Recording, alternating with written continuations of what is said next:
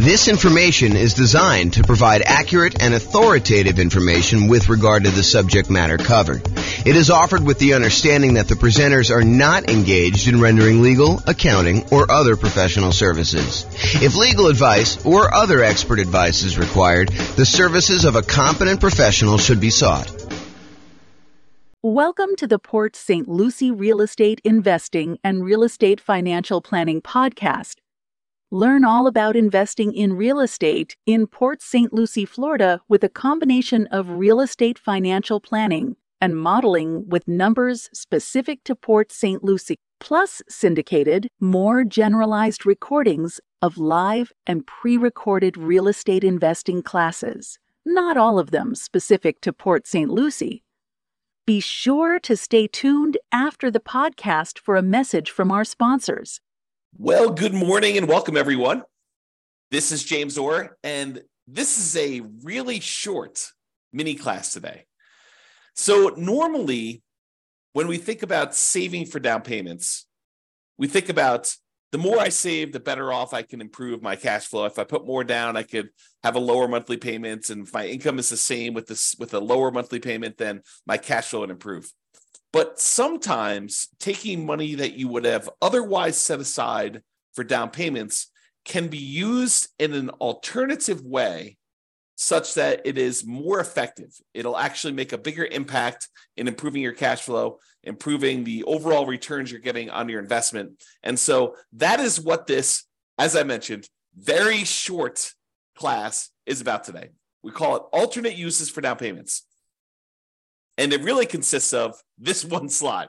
So it's really short. So let's go over some different things about what you could do with down payments other than just put more down to improve cash flow. And I will mention one. Why don't I just jump right down to the bottom one first? And that is, yes, you could take the money that I'm going to talk about using to do other things with and put more down. And sometimes, as we discussed in a previous class where I talked about the returns you get from putting more down, sometimes putting more down gets you more than just borrowing less, right? Because the idea is if you put more down payment into a deal, you end up borrowing less, and the less that you borrow, the lower your monthly payment is on that property.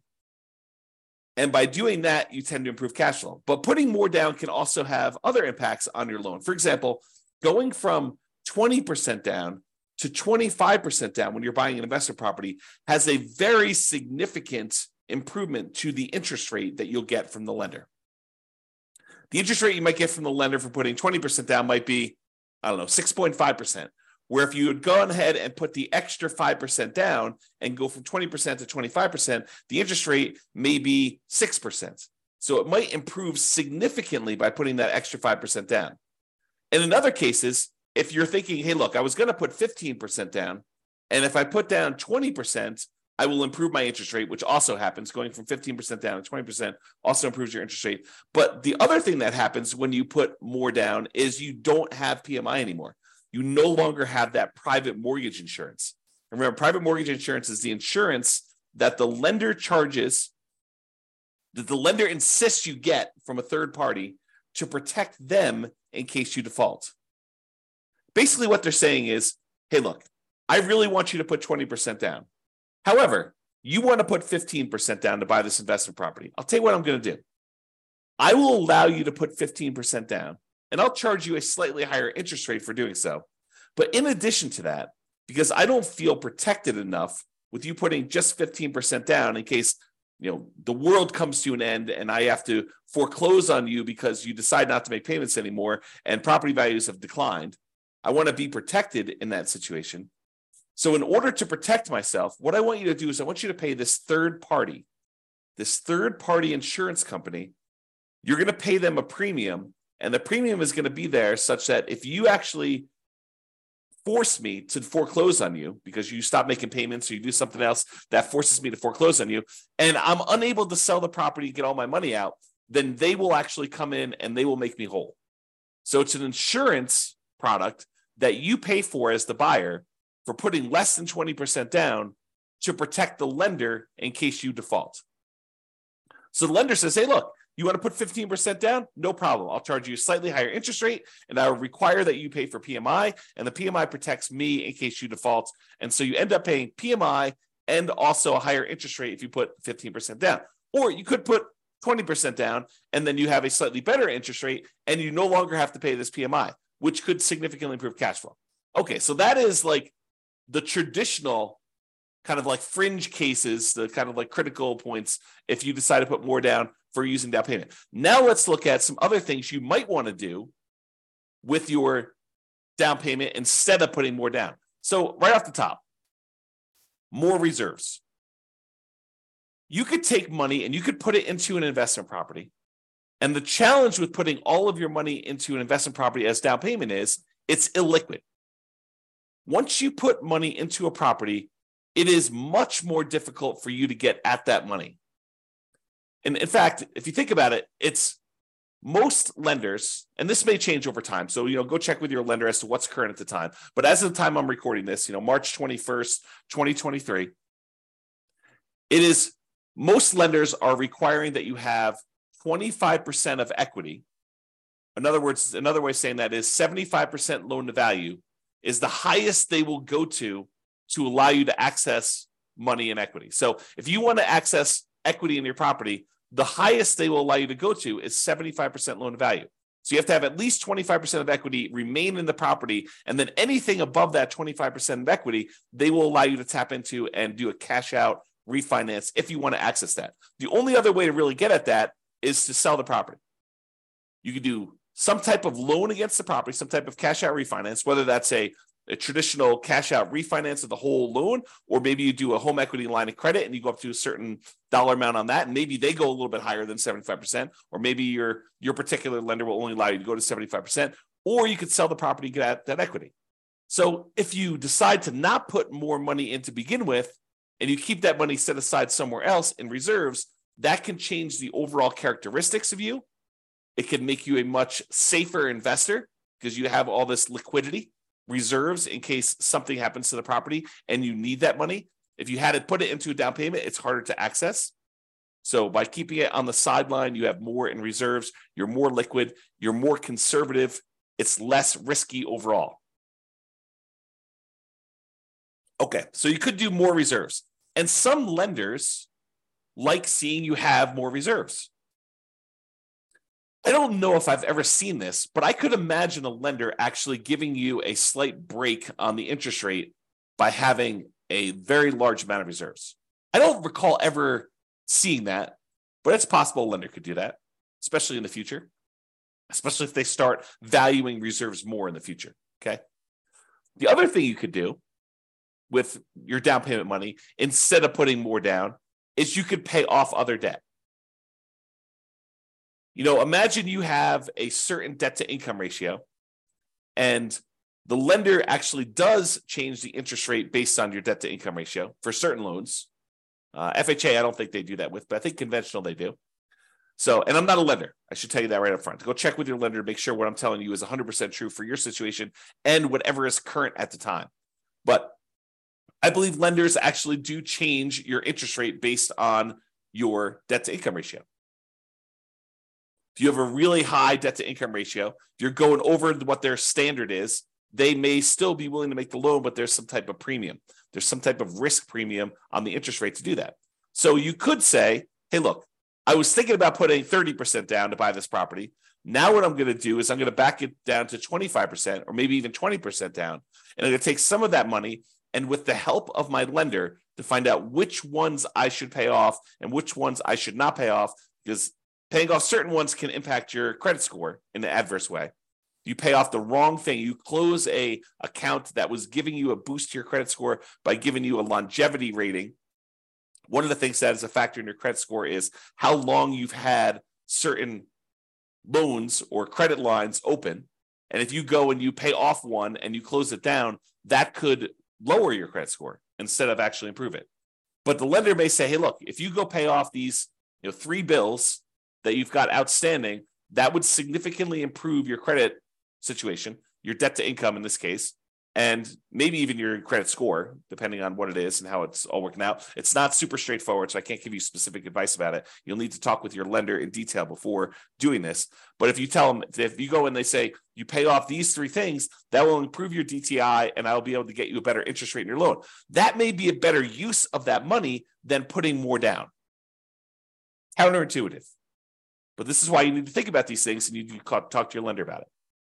The other thing that may be counterintuitive, instead of putting more down, hey, I was going to put 30% down, but now I'm going to actually only put 25% down. I'm going to take that extra 5%, maybe it's even not even that much, but I'm going to take that extra money and I'm going to use it to buy down my interest rate.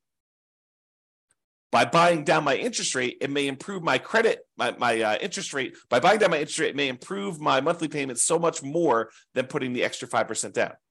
And we did this math recently. I'm trying to remember what class it was, but we did a class where I showed you, I think it was how to improve cash flow. One of the strategies was taking money from seller concessions and using it to buy down interest rate. And I had the matrix up of what my lender sent over about how much it costs to buy down the interest rate so much and what that does to the monthly payment. And I think we did the math and I showed you, hey, look, if you just put this much more down, it would have improved your monthly payment by this amount. If you actually use it to buy down the interest rate, it improves it by this amount. And so it may be better for you to price out buying down interest rate on your mortgage instead of actually taking that money and putting it extra as down payment. Now, if you're only going to hold the property for a very short period of time, does it make sense to go buy down your interest rate for 30 years? Probably not. If you know you're going to be in and out of the property in 5 years, 6 years, 10 years, whatever it is, then buying down the interest rate for a 30-year period may not make sense.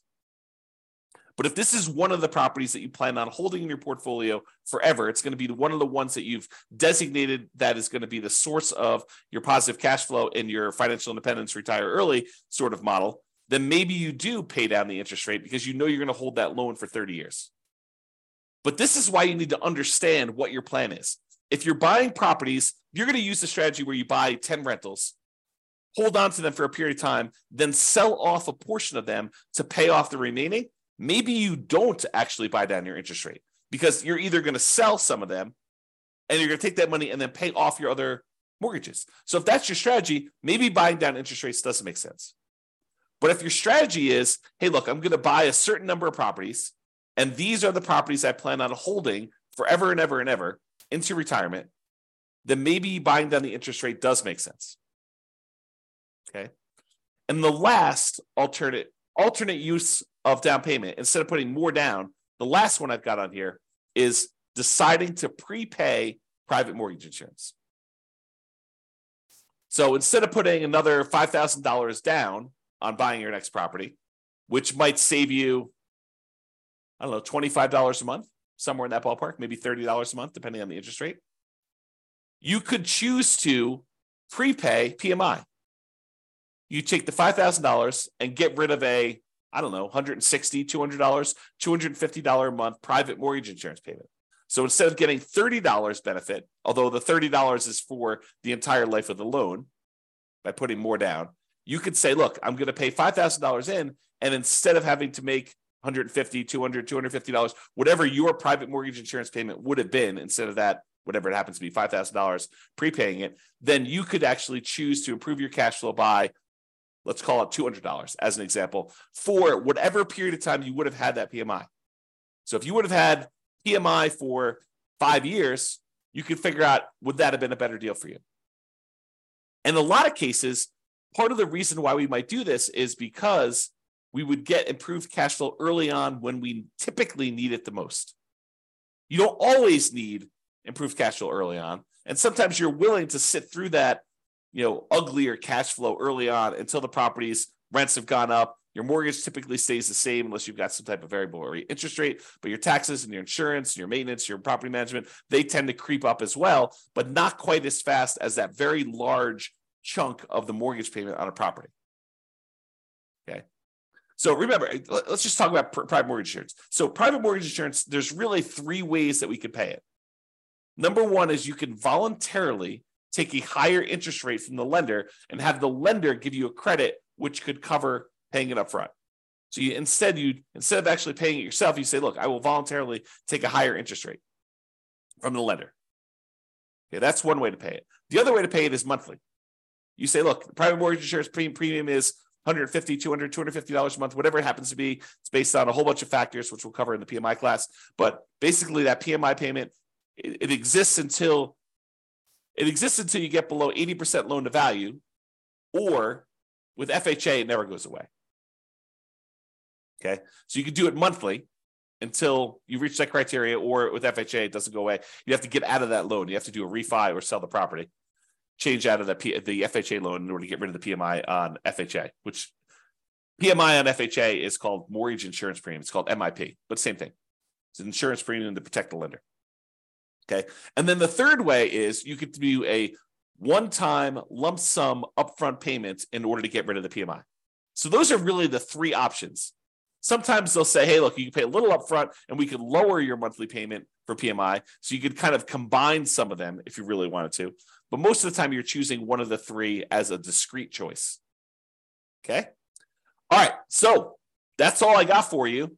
So sometimes you thought money you were going to use as a down payment could be used more effectively in another area to improve your situation, to get better terms on your loan, or for you to look more attractive as a borrower, or for you to have a more conservative, safer approach in the case of more reserves.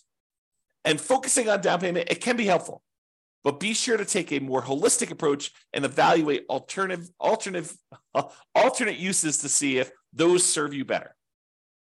That's all I got. This has been James Orr. Hope you enjoyed the video. Bye-bye for now. With home prices up, mortgage interest rates up, and rents up, but not quite enough to counteract the higher prices and interest rates, cash flow on rental properties in Port St. Lucie is harder than ever. Book a call with the Real Estate Financial Planner to apply our proprietary 88 strategies to improve cash flow on your rentals.